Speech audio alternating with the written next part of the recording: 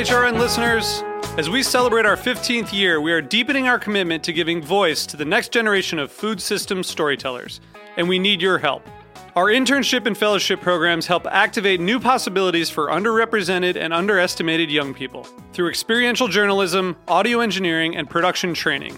Through these unique programs, HRN helps food equity stewards build essential workforce readiness skills that expand their potential and foster economic mobility. Please consider supporting these critical programs. And with a minimum donation, you can be entered to win a dinner for two at an amazing restaurant in one of 8 cities and tickets to a concert at a great venue in one of those cities. We have incredible partners across the country who have donated, as they also share our passion for helping to educate the next generation of food systems storytellers. Check out heritageradionetwork.org/15 to donate and enter to win today. That's heritageradionetwork.org/15 to donate and enter to win today. And make sure you donate before March 31st. Thank you. You're listening to Heritage Radio Network. We're a member-supported podcast network broadcasting over 35 weekly shows live from Bushwick, Brooklyn. This year, we're celebrating 10 years of food radio. For the past decade, we've been taking you behind the scenes of farms, restaurants, breweries, school cafeterias, and more. It's been 10 years, and we're just getting started. Find us at heritageradionetwork.org.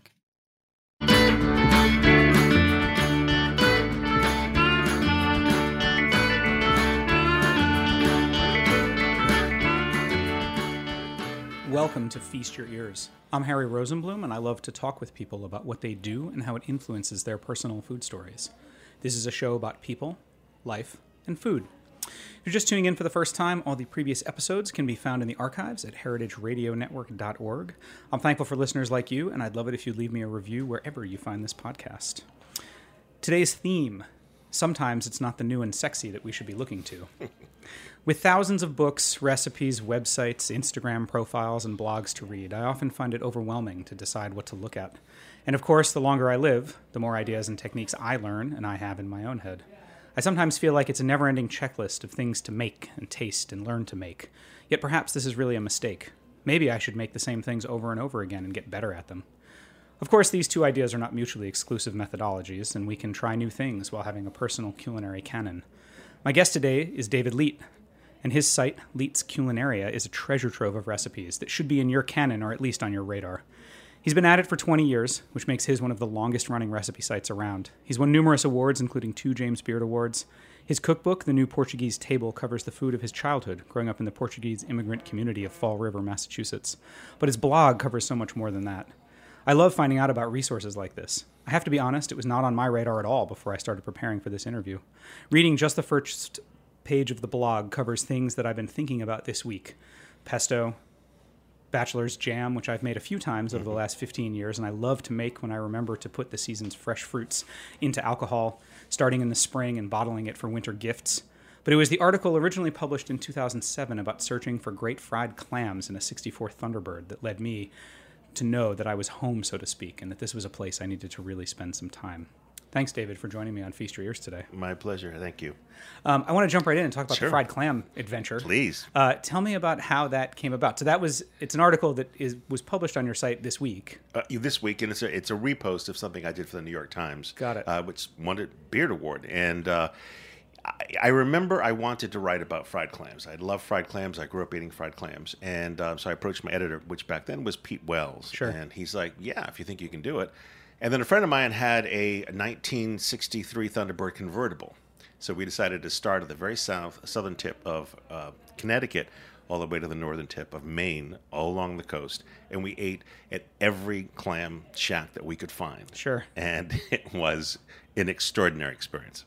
It sounds wonderful. When I was in college in around 1995 or so, a friend and I were talking about coastal foods. And I had spent a lot of time in Maine as a child. My favorite fried clams was from a place that no longer exists called Cindy's in Freeport. I don't know if you made it there on your adventure. I do know it. Unfortunately, Cindy's is no longer in existence. But they made incredible fried clams, and I have a story about those that either I can tell or we can do a separate time. But a friend and I had this idea. He was from outside D.C. and spent a lot of time on the Chesapeake, and we talked about this idea of Route 1 as this corridor, both on the East Coast and the West Coast, because there's a Route 1 on either coast that runs north-south, of seafood. Yes. And that you could, create this kind of thing of like trying to stop at every single seaside shack you could and track what food gets eaten or fried, starting in Maine with clams and down through New England, and then getting to crabs, and then further south, and then to oysters, and on and on and on. Yeah. And I was in search of the great big fat bellied clams. Sure. I don't like the small ones. I don't like clam strips. I want this big fat, profanely big belly clams. And so that's what I was after. And I learned a lot of things about it on the way. Yeah, definitely. That article certainly brought me home in a way, and it is something that's harder and harder to find, as it is a product, as you pointed out, even 12 years ago, is something that the vagaries of weather, and pollution, and then also just sheer cost, and how many of these places are still in business doing that kind of seaside cooking. And people don't really realize too the differences, because in Massachusetts along the Cape, that's all sand, so it's very sandy, versus the mudflats up in the northern part. So there's a different flavor that goes on with that. And it's more, to me, I love the ones up north. They're more earthy. They just have a greater, deeper flavor. And traditionally, in my experience, and what we're really talking about here for those of you listening, is what are sometimes called soft shell clams, or when I grew up, we colloquially referred to them as piss clams. Piss clams or steamers, yeah, steamers. Exactly. And they really are from a very specific. I mean, I don't know how far south they actually live. I don't know. That's a good question. I don't know. I'm a New Englander. That's where I was. That's my world. That's what I know. Yeah. So you grew up in Fall River, Massachusetts. Fall River and Swansea. Yes. And Swansea. Yeah. And in a Portuguese community there. Yeah, very Portuguese. One of the largest in the country. Yeah. Tell me a little bit about what that was like. I mean, why did the Portuguese end up in Fall River? Because of the whaling in New Bedford. So most of the Azorians, because actually it was the Azorians who taught the Americans how to whale. And so they were bringing them over, and you get that in Moby Dick. There's the Portuguese. And so that's where they started going. And the women were very good at fabric and sewing and needlepoint and stuff like that. So the women had work there, the men had work there. And so when my grandfather came over, there was this great exodus that was going on. And so he came over, I think in 1919 or 1920, my mother's father. And typical immigrant story, came here, saved money, sent it all back every week when he got his paycheck. After years and years of doing that, ready to move back home. And when he moved back home now with two boys, realized that his brother-in-law had drunk all of his money. And there was nothing. So he had to start back there. Oh, my gosh. So he went back to the Azores. To come back to America. Wow. Yeah. So he wanted, his big thing, he foresaw that the Azorian pineapple, which are very small, they're about this big, incredibly sweet, was going to be something big. And they are now. They're DOP. And they're an extraordinary, extraordinary fruit. And he wanted to do that. And so when he got back there, he realized he had to get himself back to America. So he worked just to get enough money to come back and rebuild his life again for the second time. And my dad came over in my mom met my dad over there because she was born here in 1958, and they came over in 1959. Wow. Yeah.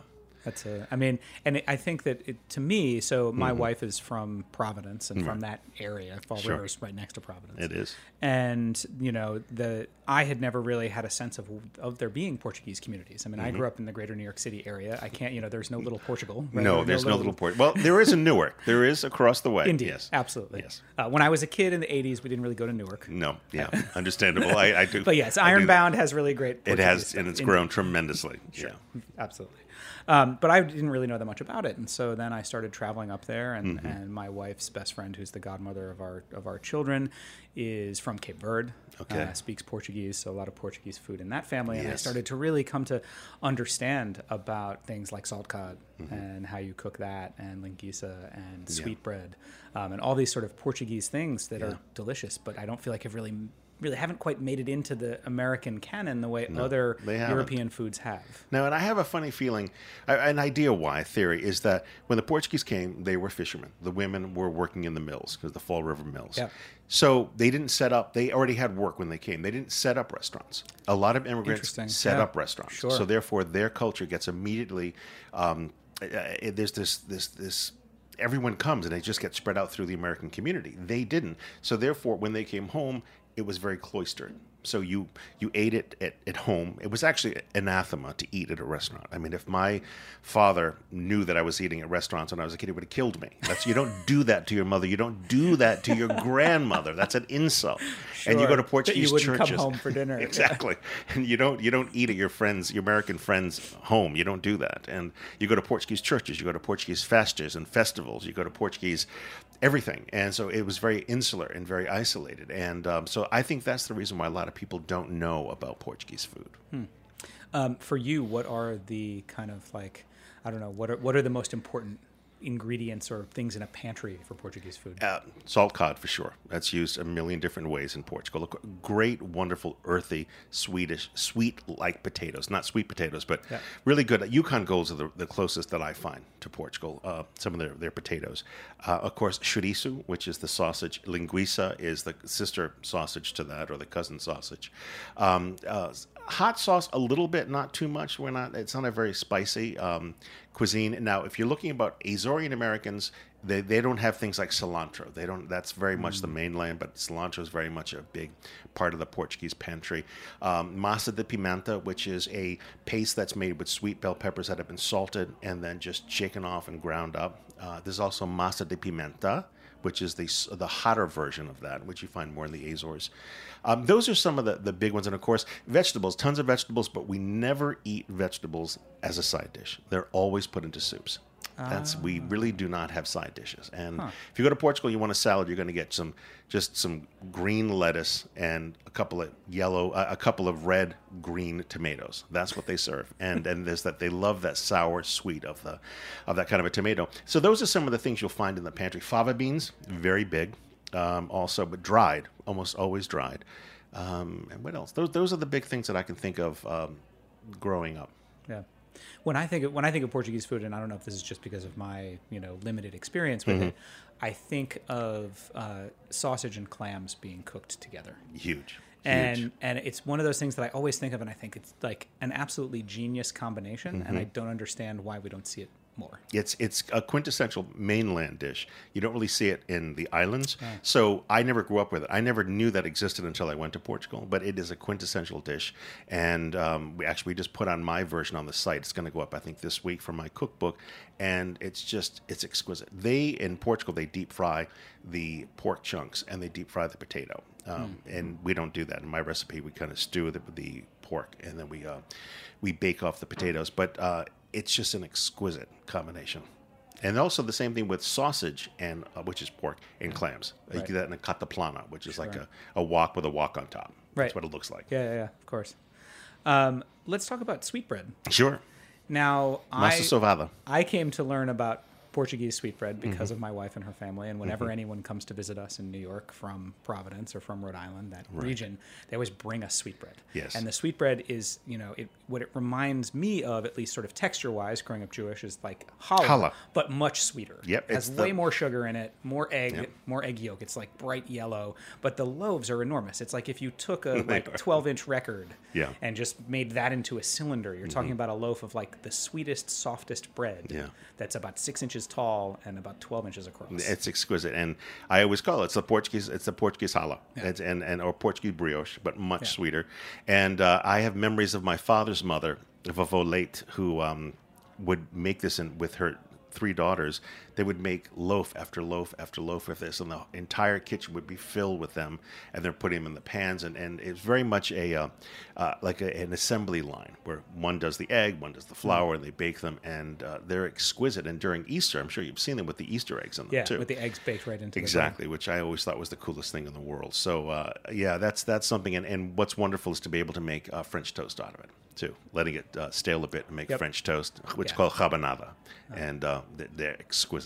Yeah, it's the best. And what I would recommend to anyone, if you are going on vacation to anywhere in New England this summer, and you pass by an Ocean State job lot, which is a particular Rhode Island kind of discount store. Yes, it is. Every Ocean State job lot has a rack in it whether it's in Maine or Connecticut or Massachusetts or Rhode Island, and it will have Portuguese sweetbread. Absolutely. And do yourself a favor and pick some up.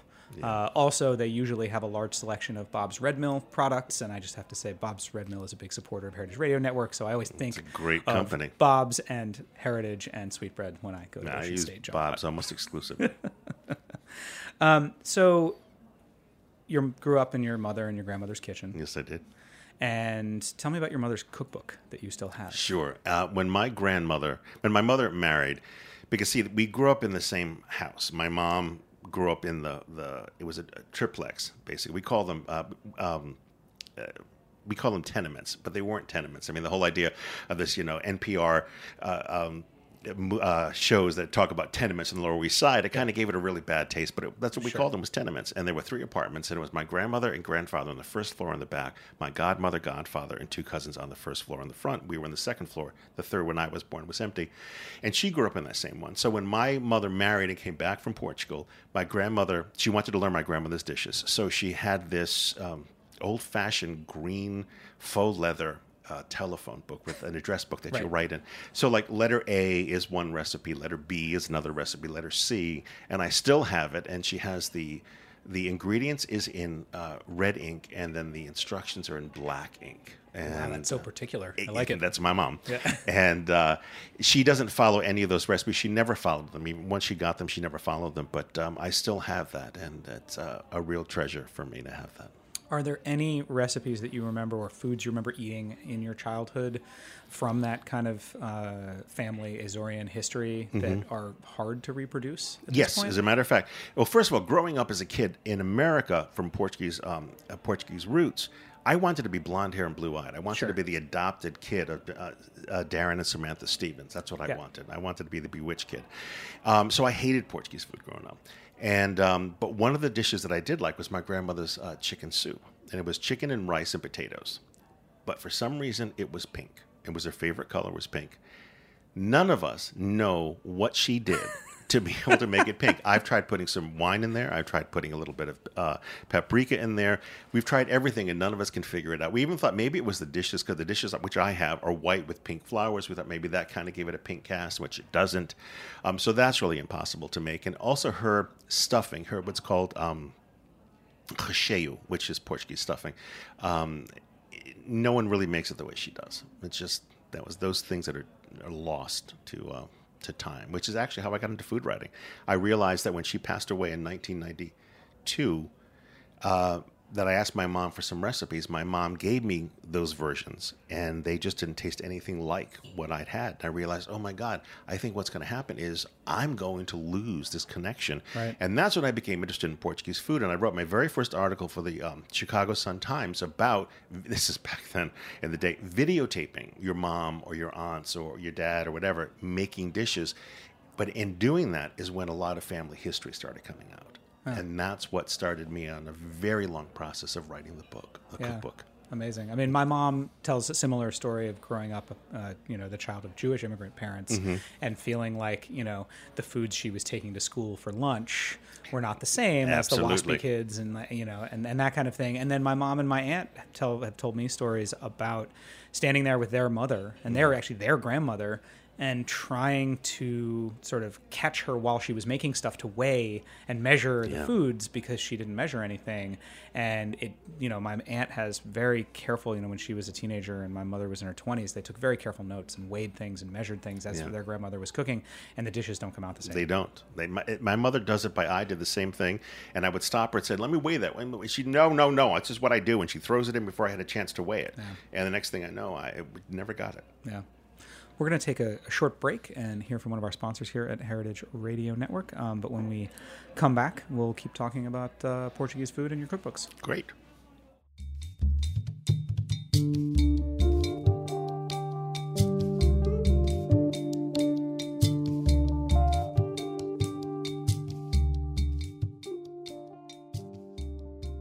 Are you enjoying this podcast? Heritage Radio Network has plenty more. My name is Portia Wilson, and I'm the host of A Hungry Society here on HRN. A Hungry Society focuses on highlighting dope people doing amazing work in food, and we talk about how we can make the culinary world a more diverse and inclusive space. You can join the conversation by checking out A Hungry Society wherever you listen to podcasts and on heritageradionetwork.org.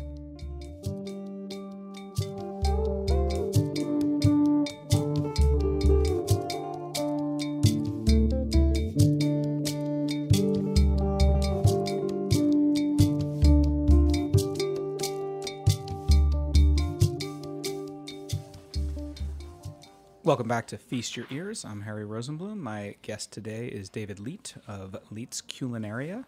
You should definitely go and take a look at his site. It's leitesculinaria.com, or for those of you who don't want to spell that out, it's lccooks.com. That's so there's it. 2 C's in the middle there. That will take you to the same place. You can follow him on Twitter and Instagram at David Leite, DavidLeite. Before the break, David, we were talking about Portuguese food and growing up in the immigrant community in Fall River, Massachusetts. Parents are from the Azores. And I wanted to talk a little bit about your cookbook. Okay. And sort of, how the new Portuguese table came about, and what does that mean? Why is the title new? I know. It's because my editors didn't want to do another Portuguese cookbook, and so they wanted something different. Got it. And so they said, let's do the new Portuguese cookbook. And what it is there's basically 3 stanchions in it. There's the family classics that I've had growing up. There's just the traditional dishes and classics, and then also what was new going on when I wrote the book, which was now, I think, 10 years ago is when it came out. And so it was what was happening there. And there was this explosion culinarily, because don't forget, Spain had already exploded. Yep. And so the Portuguese were just going over there and learning so much about all this. And they were bringing back to Portugal. And there was this big diaspora where they went out throughout the whole world to learn. But so many of the Portuguese chefs, almost all of them came back to their own country. So they brought back all these techniques, all these flavors. And I wanted it to reflect some of that too. So there's family, there's classics, and then there's the contemporary. Nice. And is there a like, if somebody is interested in hearing this and thinks, I've never really cooked Portuguese, is there a dish that they should start with? But if they like, maybe think they like salt cod, but they don't want to go full blown salt cod, there's something called bacalhau de minha infância, which means salt cod of my infancy, which was basically it was potatoes that were whipped with salt cod and a lot of milk and a lot of butter. So it's a wonderful entry in. The pork and clams is in there, and that's definitely something worth going for. There's a tortilla or frittata, which is with the sausage and the potatoes, and that's something is a very easy way in. There's nothing there's octopus in there, there's squid in there, but I didn't go too crazy on stuff because this tripe is really big in Porto. Yep. Try to get that by an editor back 10 years ago. I need to do a recipe on tripe. No, you don't. And as far as salt cod, I think I could have 3 or 4 salt cod recipes. I had to fight for those. Right. To me, I would encourage people to go and work with salt cod and use it. Great. And to me, every time that I cook with it, or every time that I eat it, I think about the history of it and the fact that cod was something that the fishermen from Portugal, from Spain, were going out into the North Atlantic, coming almost all the way to Massachusetts to catch hundreds of years ago, and then drying it, because that's how you kept it. Salt and dry. There was no freezing, so they had to salt and dry it. And bring it all the way back home. And then you see it showing up. I mean, a sort of dark part of the history being with the slave trade, but you see it show up in all these dishes in the Caribbean, which is where I first encountered it. My father was born in St. Thomas, so I first encountered it in Caribbean cooking. But I feel like it is an awesome ingredient. You don't have to take up space in your fridge. No. You can buy a piece of salt cod, and you don't have to. If you forget to cook it for a week or two, it's going to stay in the exact same state. Yeah, totally absolutely. Fine. And what's interesting is when you go to Portugal, I don't know, 20 years ago, the idea of fresh cod was so weird to Portuguese. To actually go to a store and buy cod you have to cook right then and there was so odd to them. Yeah. Let's talk a little bit about your second book. Sure. Which is not a cookbook. No. Although, and I have not read it yet, but I'm sure it covers a lot of food. It does. But it's not a cookbook. It is a personal memoir called Notes on a Banana. And that was your mother's nickname for you. The banana. Yes, it was. Yeah. Yes. So tell me about that book. Sure. It's the subtitle, and I think that kind of explains it, is a memoir of food, love, and manic depression. Okay. So I am bipolar, and I'm queer, and I am Portuguese, and I love food. And so it's about three threads of my life, going from not accepting to accepting, which is being Portuguese and not wanting that, and going through this whole, I think it was finally about 38 years until I finally really embraced my heritage. The idea of going from realizing at a very early age that I was gay and going through all kinds of stuff and going through conversion therapy and everything to finally come around. Because the community was very Catholic. Very Catholic. Right. And as you pointed out, I'm sure not just the idea that you wouldn't go to a restaurant because that would be something that would be terrible to your family. Yes. The idea of all the other things, being queer, all that. Does not work. So there was that journey. And then there's also the journey of this thing that had haunted me since I was about 9 or 10 years old. And I knew I was somehow different than other people, the fears that I had, these spells that I would go into, which were depression, but I didn't know back then. I was so defended against it. And my family just were oblivious. They didn't know what to do with me. And going from that period all the way to age 36 until I finally diagnosed myself and then realized that's what it was and went to a doctor and I said, look, I just need to find out if this is what I have. And I was diagnosed by 2 doctors as being manic depressive. And so it's those 3 journeys from not acceptance to self-acceptance and understanding myself and just being okay with who I was. Yeah. So as someone who loves food, I understand that you currently are on a keto diet.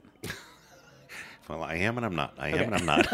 Well, that's sort of how the keto thing works as I understand it, right? Today is the not. But I was doing keto, which was very hard because, meat is great and, and cheese is great and dairy is great. But you do crave the carbs. And when you're Portuguese and there's all those great carbs, like with the stuffed quahogs we were talking about and your mom's potatoes, and it's wicked hard. Yeah. It's wicked hard. That's your Fall River coming out right there. Yeah, wicked hard.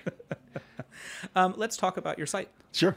So you started it 20 years ago. 20 years ago. Which, I mean, for those of us that remember a time before the internet, 1999, that's very early. Very. There were 4 sites that I knew of. Epicurious, then the Sally's Place, which is still around, and fatguy.com, which was Steve Shaw, who then went on to create eGullet and other things and wrote several books.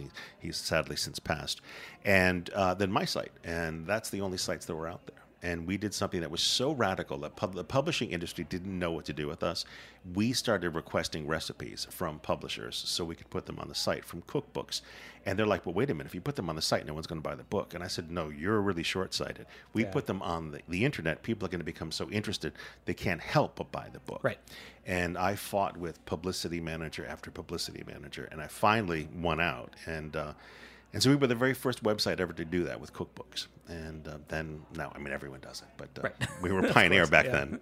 Well, and in my intro, I sort of allude to the fact that, we always are obsessed with the new. Right? Yes. The news cycle is obsessed with what the new thing is or what the new hip cuisine is or, new hip website that somebody has written or new chef.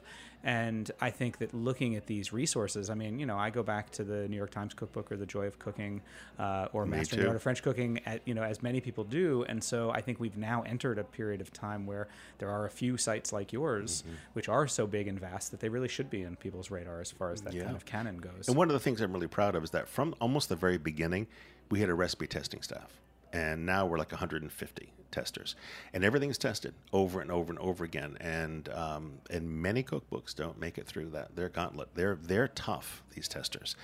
So we put up, and if we find that there's a problem with the recipe, we will pull it back. Yeah. We will work it. We put it into triage, and we put it back out.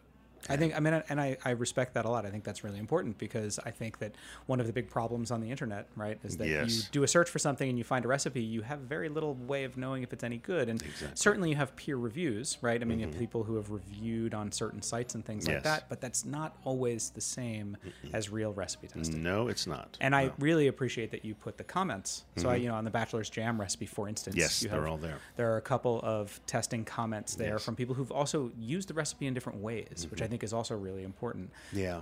So when we get the recipe, what's interesting is that our testers will then determine for us, the editing staff, what to do with that. So therefore, we'll put in a lot of extra variations that we start finding that they use.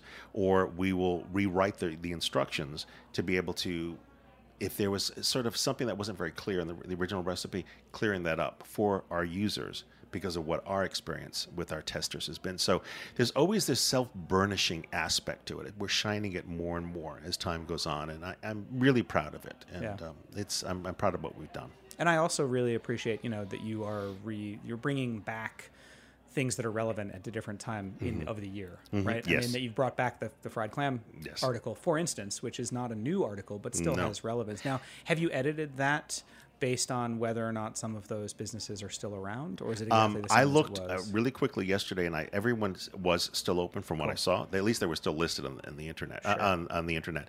So yes, but then what we'll do is we'll go back and we'll do that kind of a check on recipes and on articles like that, and we'll add the ones I haven't done actually, and it's sorely late to do this for me. Would be Lisbon, because I was back in Lisbon last year for the first time in 8 years. So vastly different. And so the article that I have for Bon Appetit that I wrote years and years ago is seriously out of date. So I have to add a lot of that. But we're always trying to update stuff, and we're always trying. We're resisting trying to become hip and cool. I never was hip and cool. Look at me. I'm not a hip and cool person, so we don't want to start doing hip and cool things. We just want to be able to do what we do and do it well and continue doing it. And that's delivering very solid, very good, very well researched information. Well, and I really, I love the fact that, like I said in the beginning, like when I looked at the front page of the site, it was all these things that are either things that are on my mind currently, because I mentioned pesto because yesterday on my flight back from Paris, I watched some sort of very fluffy food television thing, because we had to sit on the tarmac for an extra hour and a half when we landed at JFK, and I was bored, and I just put something on.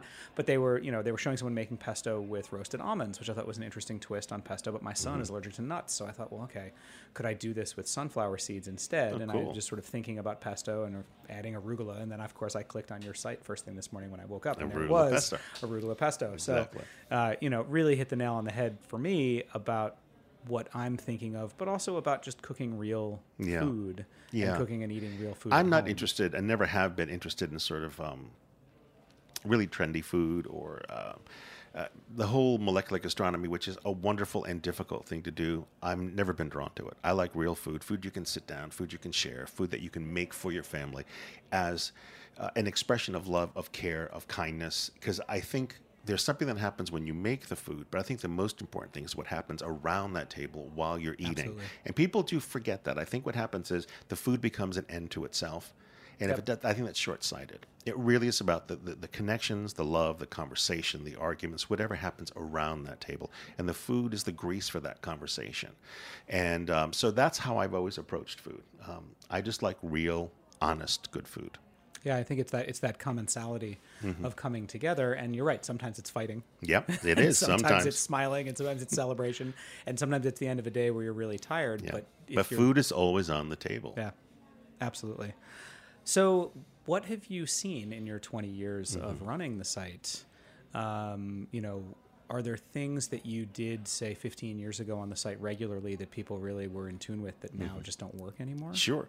There are a lot of things. We had a very vibrant food history section, and what I found was that at least my readers weren't that interested in it. There are sites out there that do it very well, and so we decided to not put any more time and energy and money into food history and kind of stay more with recipes. Sadly for me, our recipes used to be very long, and I purposely did that because we would take all of the information and learning from the testers and walk you through each step. And we found that people just weren't going to them. They see too many steps. They said, we're not interested. So then we've been going through this very long process, a very sad process for me, of stripping out a lot of that stuff and keeping it very clean and very neat, and then adding that down with the recipe testers. Got it. And so therefore we have that. And sort of below the fold, and to use so newspaper. If you want more information, you can find it. Yeah. But if you're just looking to step, you're going to get it. We don't go just one sentence a step. I cannot do that. There has to be some style and substance to how we do what we do. That's another thing that to me is kind of sad. I find that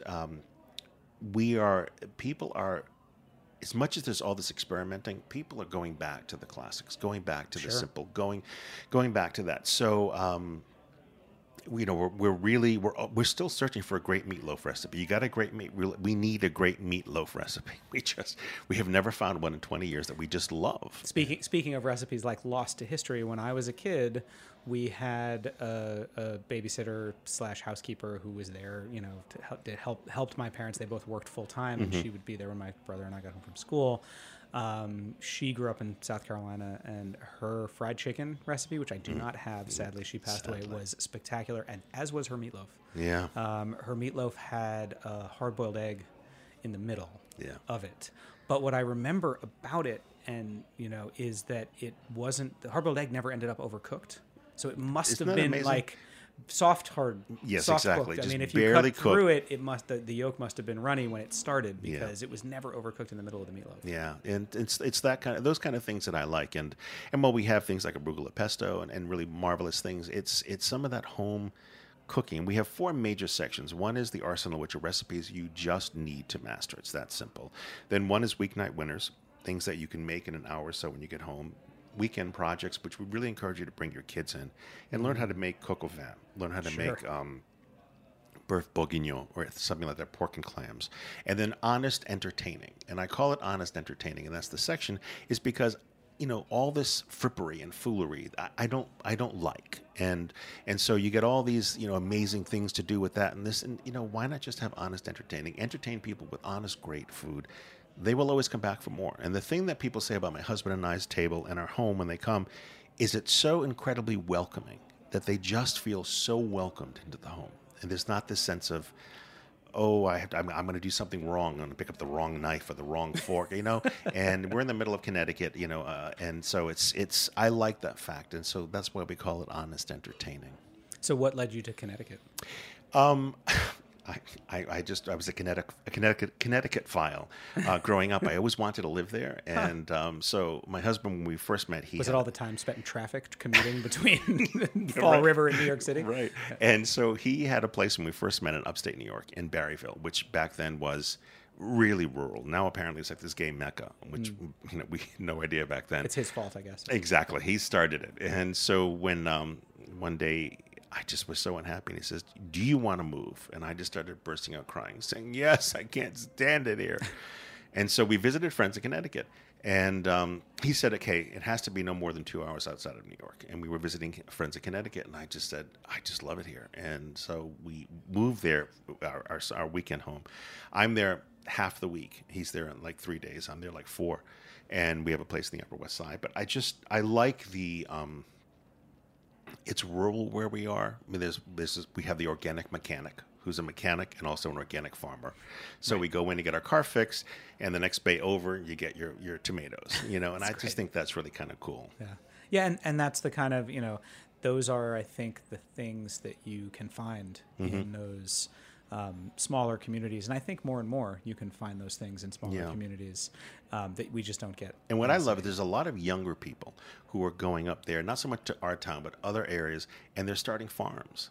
And I think that's incredible. Also, like way up in, it's upstate New York. I can't think of the name right now. It's a general store that we did some cooking classes at. There's all these young farmers and doing these amazing things. And I think that's very exciting. Yeah. I mean, I think there's a lot to be said for time in the city. We're definitely, my wife and I are trying to figure out how do we spend time in both places, right? We have a place in Rhode Island. It's like, how do we spend some more time there, also spend time here, have our kids have the best of both worlds. Like I want my kids to know how to ride the subway, but I also want them to know what it's like to just walk into the woods. Exactly. And fish or something. Yeah, exactly. Well, David, thank you so much. It's been my pleasure. A real pleasure to have you on Feast Your Ears today. Is there anything new coming up? Do you have any books in the works or anything new on the site that people should be on the lookout for? On the site, it changes daily. We publish content daily, republish content daily. I'm working on a novel. Don't know whatever's going to happen to that, but working on a novel. And that's we are actually thinking of reviving our podcast, which is Talking with My Mouth Full. And it was real popular, and so we're thinking of reviving it. So we're not sure, so fingers crossed. Awesome. Well, thank you. Thank you. Everybody, please take a look at Leite's Culinaria. Well, Leite is Portuguese. That's how they say it. Leite in Portuguese. lccooks.com. And you can find David on Facebook, Instagram, and Twitter, David Leite. And on Facebook, it's David J. Leite. Thanks, everybody, for listening to Feast Your Ears today. You can find Feast Your Ears as well as lots of other great shows at heritageradionetwork.com. heritageradio.org on iTunes, Spotify, Pandora, Stitcher, or wherever you get your podcasts. This is our 10th anniversary here at Heritage Radio Network. We're young compared to David's site, but it is our 10th anniversary, and we do rely on listeners like you. Please become a member today. Go to heritageradionetwork.org/donate. We have lots of great membership gifts when you become a member. Please take a moment to rate and review the show if you like it. Please reach out to me if you have any questions. You can find me on email, harry@thebrooklynkitchen.com, and you can follow me on Instagram @thefoodballer. Talk to you next week.